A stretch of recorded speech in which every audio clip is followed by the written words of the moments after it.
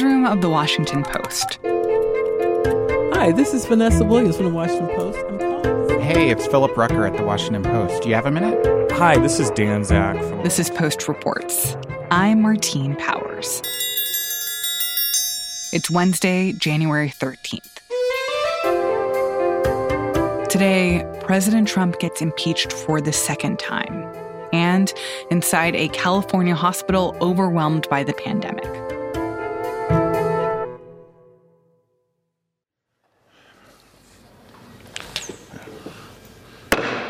The House will be in order. The chair lays before the House a communication from the Speaker.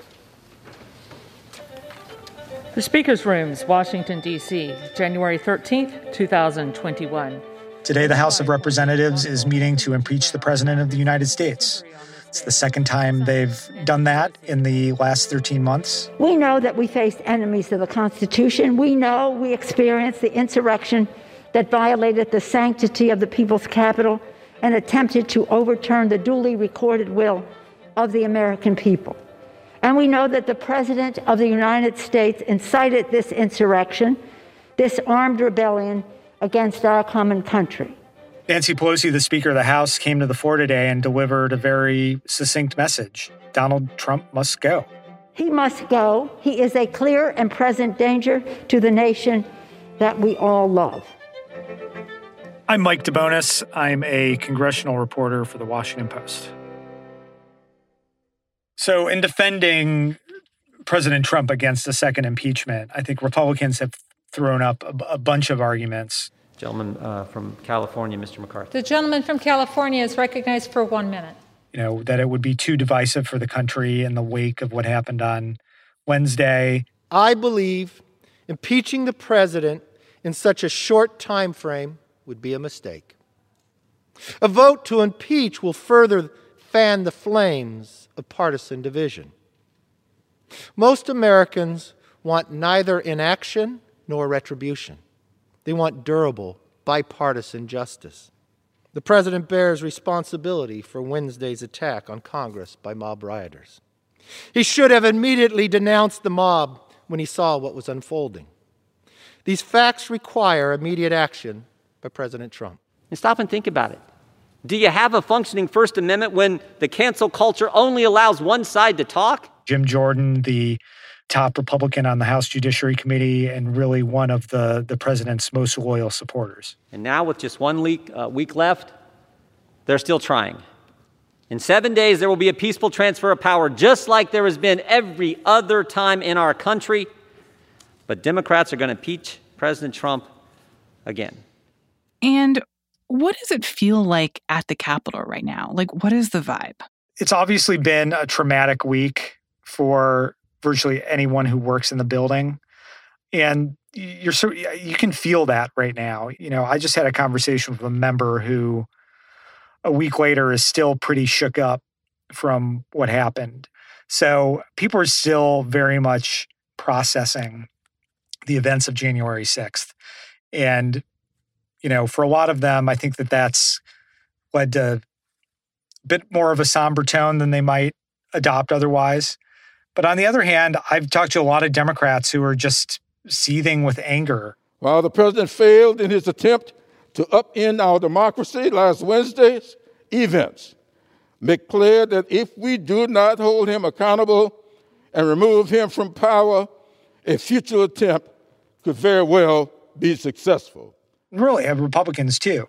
I denounce political violence from all ends of the spectrum, but make no mistake, the left in America has incited far more political violence than the right. For months, some have cited the metaphor that the president lit the flame. Well, they lit actual flames, actual fires, and we Time put them out. expired. There will be order in the House. I yield back. The gentleman from Ohio, do you wish to reserve your time? That's coming through. It's coming through a little bit in this floor debate, but I think there's just a lot of emotions that have come together, and there's just a lot of weariness and fear and a lot of other things all mixed together. And I think that a lot of members are just hoping to get through this day, cast their votes, and take at least a few days off. And what exactly are they charging the president on? And what is the evidence that they're using to make the case that he should be impeached on this charge? The sole charge Donald Trump faces this time is incitement of insurrection. The gentleman from California is recognized for 1 minute. 1 week ago, the president incited an insurrection against Congress to prevent the peaceful transition of power. It was the most dangerous moment for our democracy in a century. Today, we invoke the remedy the founders provided for just such a lawless president. The charging document, the impeachment resolution that's been filed, looks to his words, not only on January 6th, but in the weeks and months leading up to it. Those insurrectionists were not patriots. They were domestic terrorists, and justice must prevail. But they did not appear out of a vacuum. They were sent here by the president with words such as a cry to fight like hell. His effort to claim that the election last November was stolen, his efforts to coerce officials to steal the election for him, and basically paint a picture of how all of that helped incite the events of January 6th. And then, of course, on Tuesday night, members of the House also voted on a resolution encouraging the cabinet to basically use the 25th Amendment, this other way of being able to remove President Trump from office. Catch us up on how that went down and whether that will have any effect. Well, Speaker Pelosi and a lot of Democrats basically said the quickest way to get Donald Trump out of office is for Vice President Pence and the cabinet to remove him under the 25th Amendment. That doesn't require a House vote. It doesn't require a Senate trial.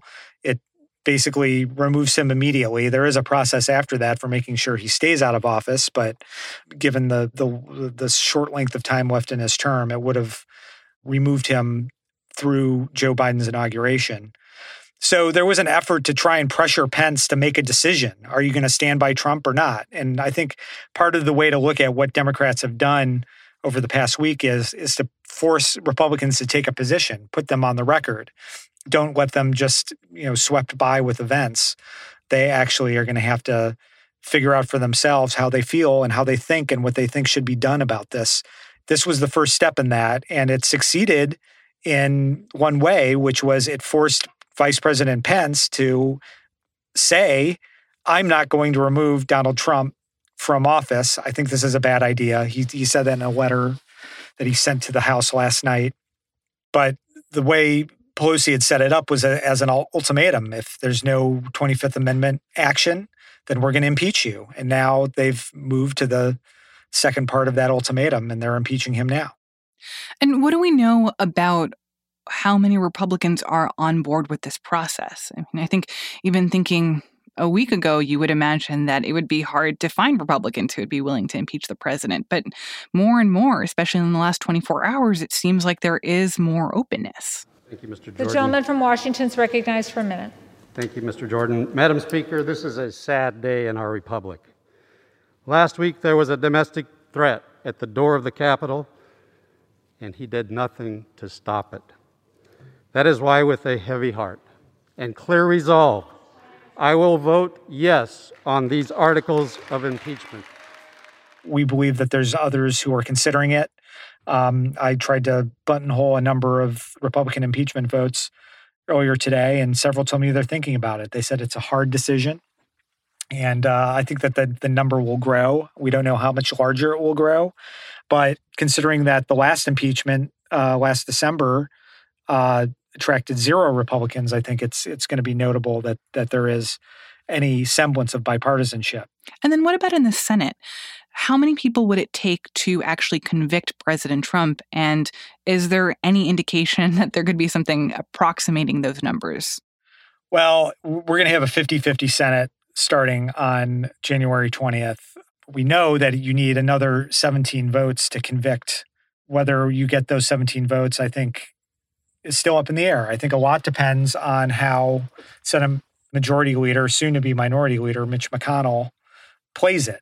We had reporting yesterday that he's at least entertaining the notion that he might personally vote to convict Donald Trump, that he believes Trump has committed impeachable offenses. The question is he going to follow through with that? Is he going to lead his conference in that direction? And I think that remains to be seen. He still has not said anything public about his intentions. And of course, this is all happening in this incredibly collapsed time frame before inauguration.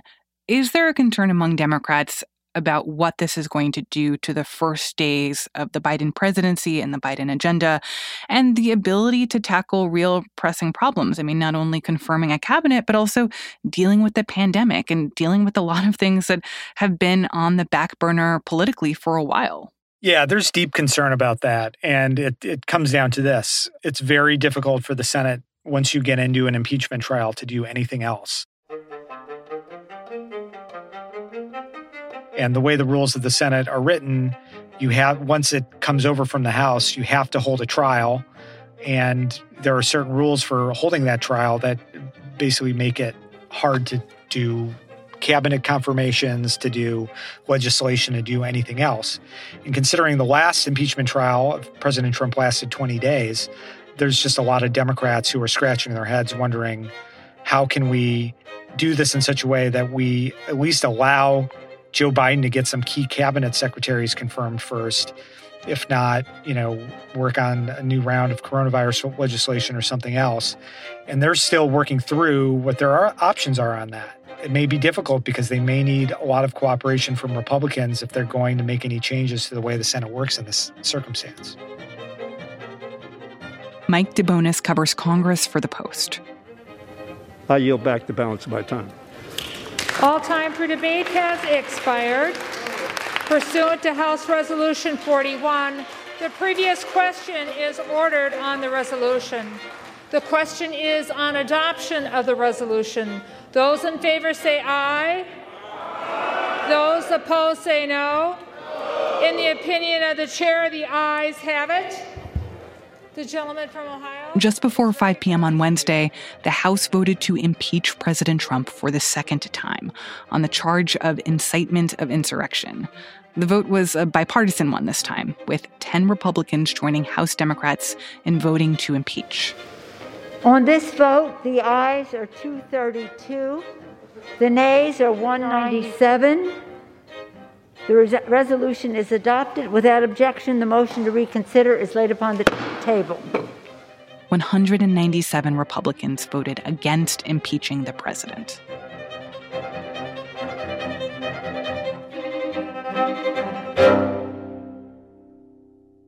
This podcast is sponsored by Ramp. Are you the decision maker in your company? Consider this. For the first time in decades, there's a better option for a corporate card and spend management platform. Meet Ramp, the only corporate card and spend management system designed to help you spend less money so you can make more. Most corporate credit cards offer points as incentives, but those points amount to less than their worth in real cash value. Ramp's business cards offer you cash back, real money in your pocket. Plus, you control who spends what with each vendor. And Ramp's software collects and verifies receipts automatically, which means you'll stop wasteful spending and close your books in hours instead of days. Businesses that use Ramp add up to 5% to their bottom line the first year. If you're a decision maker, adding Ramp could be one of the best decisions you've ever made. And now get $250 when you join Ramp for free. Just go to ramp.com/easy. Ramp.com/easy. RAMP.com/easy. Cards issued by Sutton Bank and Celtic Bank, members of FDIC. Terms and conditions apply. While so many of us have been captivated by the impeachment and the attack on the Capitol, there is still a pandemic happening. On Tuesday, more than 4,200 people died from COVID-19 in the U.S., a single-day death record for this country. Over 9 million doses of vaccine have been administered, but the rollout is still not happening fast enough for the people who are getting sick. I met Rosa Galdamez in the parking lot of Apple Valley Hospital. She was with her 19-year-old granddaughter, Joanna. She was coughing and wheezing and moaning with this really just painstaking, almost rhythmic groan. She had been admitted to another hospital a week earlier with COVID-19, but they released her, and her symptoms got worse. So she came to Apple Valley. I'm gonna put this one on, okay? you immediately could tell that she was in a bad place. John Gerberg is a video journalist for The Post. He got incredibly rare access to a hospital in California where a COVID surge has completely overwhelmed the healthcare system. He talked about it with producer Lena Mohammed. And as quickly as they could, they got her in a wheelchair and scurried her past all the other patients to protect them from transmission. Hey Rosa, what's going on with her? She has problems breathing. She's not eating. Do you know her medical problems at all? She has diabetes, severe diabetes, and high blood pressure. Rosa, how many days have you been feeling this way? ¿Por cuántos días? They rushed her into a hallway that had been converted into an ICU. It had been sealed at both ends, and they were treating dozens of COVID patients in this sealed off hallway. And they got her on a ventilator.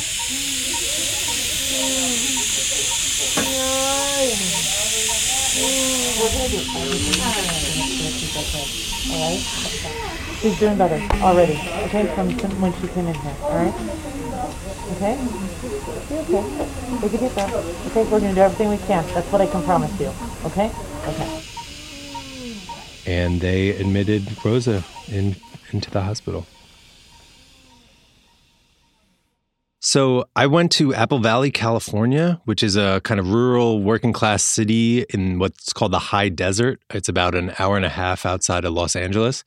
And I went there with my colleagues Scott Wilson and Michael Williamson.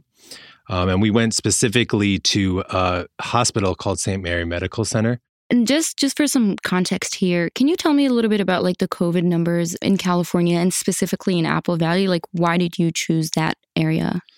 They have been seeing huge numbers, far surpassing anything they saw in the spring and in the early days of the pandemic. And the majority of that spike is happening in Southern California and the San Joaquin Valley. We wanted to go look at what was happening in those areas to see what they were dealing with. And what was the situation like inside the hospital? Like once you got there, what did you see? It was incredibly dire and urgent, I would say, inside the hospital. So 1, 2, she's in 42. I need 2 now. 42. Okay. I need 3 more dividers then, right? I mean, first of all, the ICUs alone were operating at 300% capacity just the day we were there. This is a hospital that has 20 ICU beds, but they were treating 60 patients at ICU level care. So what they had to do, not only was the ICU itself completely full of COVID, but they had to seal off whatever space they could find. That meant sealing off parts of the lobby. That meant sealing off kind of corners and hallways. There were entire hallways that they would seal at both ends and pack them with gurneys and convert them into sealed off ICUs where they were treating COVID patients. They called them COVID pods. That itself was an incredible task and incredibly hard for the staff to keep up with. But then you also have to, deal with the rest of people coming in for all sorts of other, whether it's car accidents or, or heart issues or myriad other health issues that you need a hospital for. So then you saw the rest of the patients pushing out into lobbies, into entryways, all the way out into the parking lot, actually. But what used to be the main lobby had been turned into the emergency room. So you had dozens of patients, moaning and coughing and waiting for care, just packed into the lobby. It felt like kind of a mix between a military field hospital and a busy bus terminal. It was just overflowing, literally all the way out into the parking lot. Wow. And did you get to talk to any of the nurses or doctors who are dealing with this? And how are they coping? It doesn't involve a lot of sleep. Everybody I talked to was incredibly exhausted, was working, double shifts and more. I talked to Mendy Hickey, a registered nurse. I'm very tired today. I don't even know what day in a row we've been working. I've been working 12, 15 hours every day, as we all have been. We're here on weekends, we're here on nights, we're watching over each other, but we're pouring our hearts out to the patients and the staff. It's hard. I'm tired. Yeah. But she also, told me about her kids and how she still tried to make time when she was out of work to go for bike rides with her children and clear her mind, and how important that was to her. And that was kind of the only semblance of normalcy. But she really held on to that, both for her family's sake and for her own. And you could tell how that really kind of helped her hold on. I also talked to another registered nurse, Jorge Silva. I've seen approximately 10 people that I know, or that are family, friends, or neighbors. Three unfortunately have passed. So 3, it's tough. It's tough seeing all that. And for him, it was prayer. He's a self-described religious man, and he said, I pray and I keep working. There's a lot of weight on the shoulders that we all carry. It's depressing, but we're all hopeful. That's the thing I think that we all cling on to. Hope. I'm a religious man, so I pray while I can. Go home to my family, and I look at them, and that's what brings me happiness. That's what gets me out of my little depression. I think everybody kind of has to find their own way to stay sane and hold on to some piece of hope, but there's also this just kind of nonstop momentum. There's never not another case. There's never not another problem to address and hopefully do your best to solve. So sometimes just the momentum of it keeps people going, but it's relentless. Everyone's getting sick with COVID at the same time, so our staff are calling out faster than we can get staff in. We've received a couple traveler nurses from the state of California recently, which is wonderful. But the hard part is that everyone's fighting for the same resources at the same time. All of the hospitals in California are struggling. You can have all the resources in the world. You can have all the PPE and all the ventilators and, all the material that you need. But if you don't have the staff to treat the patients, and at some point, you don't even have the hours in the day to give the proper amount of care to all the patients that are there, all the gloves and gowns and masks in the world are not going to save those patients. We have the medications we need that the FDA has approved. We have convalescent plasma for patients. We have all the things that we didn't have previously, and patients still. It is effective, but these patients are just sicker. I don't even know how to explain it. It seems that once we get folks on a ventilator, it is really hard to get them off.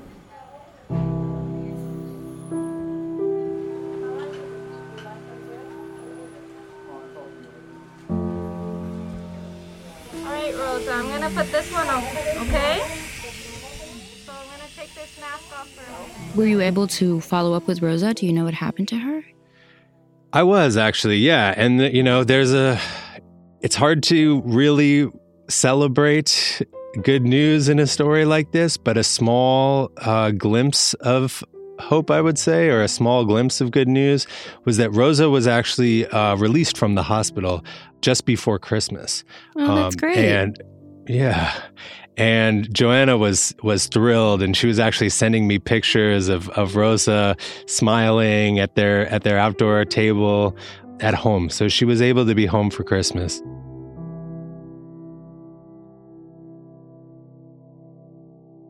When the pandemic first hit, the biggest hotspot in the United States was in New York.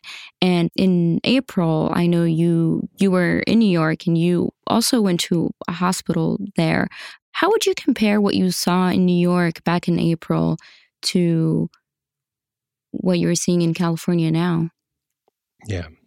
I mean, it's hard to make huge comparisons, but just from what I saw, personally, working in both places during the heights of the pandemic, what I saw in Apple Valley felt a lot worse than New York.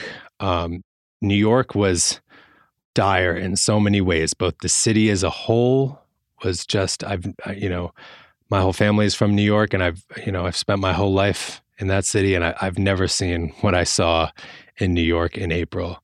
It was a ghost city. And being inside of those hospitals, they were overwhelmed. They were working, double and triple shifts. They were nonstop. It was absolutely dire. It was a race against time. It was a race against death. And I would never downplay what I saw in Brooklyn and in the hospitals then. But these were big city hospitals that, they had a certain capacity. They were prepared for major events like this. And, in a lot of ways, they were it was a worst case scenario, but they were acting based on what they had prepared for that worst case scenario. Right, yeah. In Apple Valley, they had never seen anything like that. And the patients spilling through the hallways all the way out into the parking lot, it was something that the hospital just so clearly was not prepared for. And the nurses and the doctors and the administrators were doing everything they possibly could. And it really was amazing to see all the, the resources and the creative tactics that they were using to really ultimately save lives. But that doesn't change how desperate the situation was. And what I saw in Apple Valley was, for me, far worse than anything I saw in New York. Wow. It seems like in the beginning of the pandemic, California was doing very well. I mean, it was one of the first states to lock down. It was a state that was adamant about not overwhelming its hospital. But now it feels like the entire state is just falling into despair. What happened? Yeah, I mean, that's the question, right? I think public health experts are going to be asking for a long time what happened, across the country and especially here in California. Officials have tried to take aggressive measures in a lot of ways to get ahead of the pandemic, and sometimes faced, blowback in the public for being too strict on these guidelines and the lockdowns. But obviously, whatever's happening, it hasn't been enough because, cases and deaths are still climbing. People point to, mass skepticism. People definitely point to the holidays. And experts are kind of, sounding all the alarms about it, but it doesn't seem to be enough. I mean, I think it speaks to how much we still don't know about the virus and about this pandemic. A lot of this has been kind of learning as we go. And there's a hard line to kind of navigate between how much you lock down and restrict and, in order to save lives, but also keep society and the economy running. And there's no perfect solution to that. So,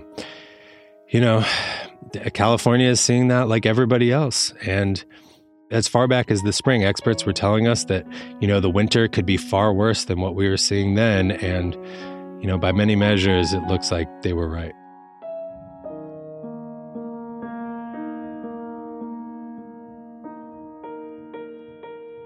John Gerberg is a video journalist for The Post. He spoke to Post Report's producer, Lena Mohammed.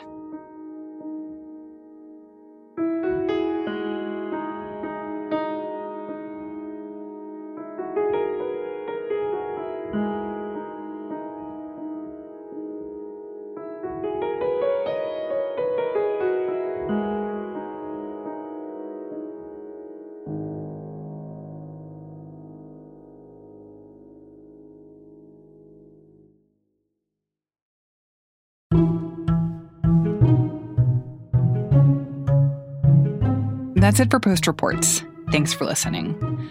There is so much to keep on top of right now. The impeachment, the pandemic, the inauguration, investigations into exactly what happened at the Capitol last week. Our reporters are working on all of these stories. Go to WashingtonPost.com for the latest. I'm Martine Powers. We'll be back tomorrow with more stories from the Washington Post.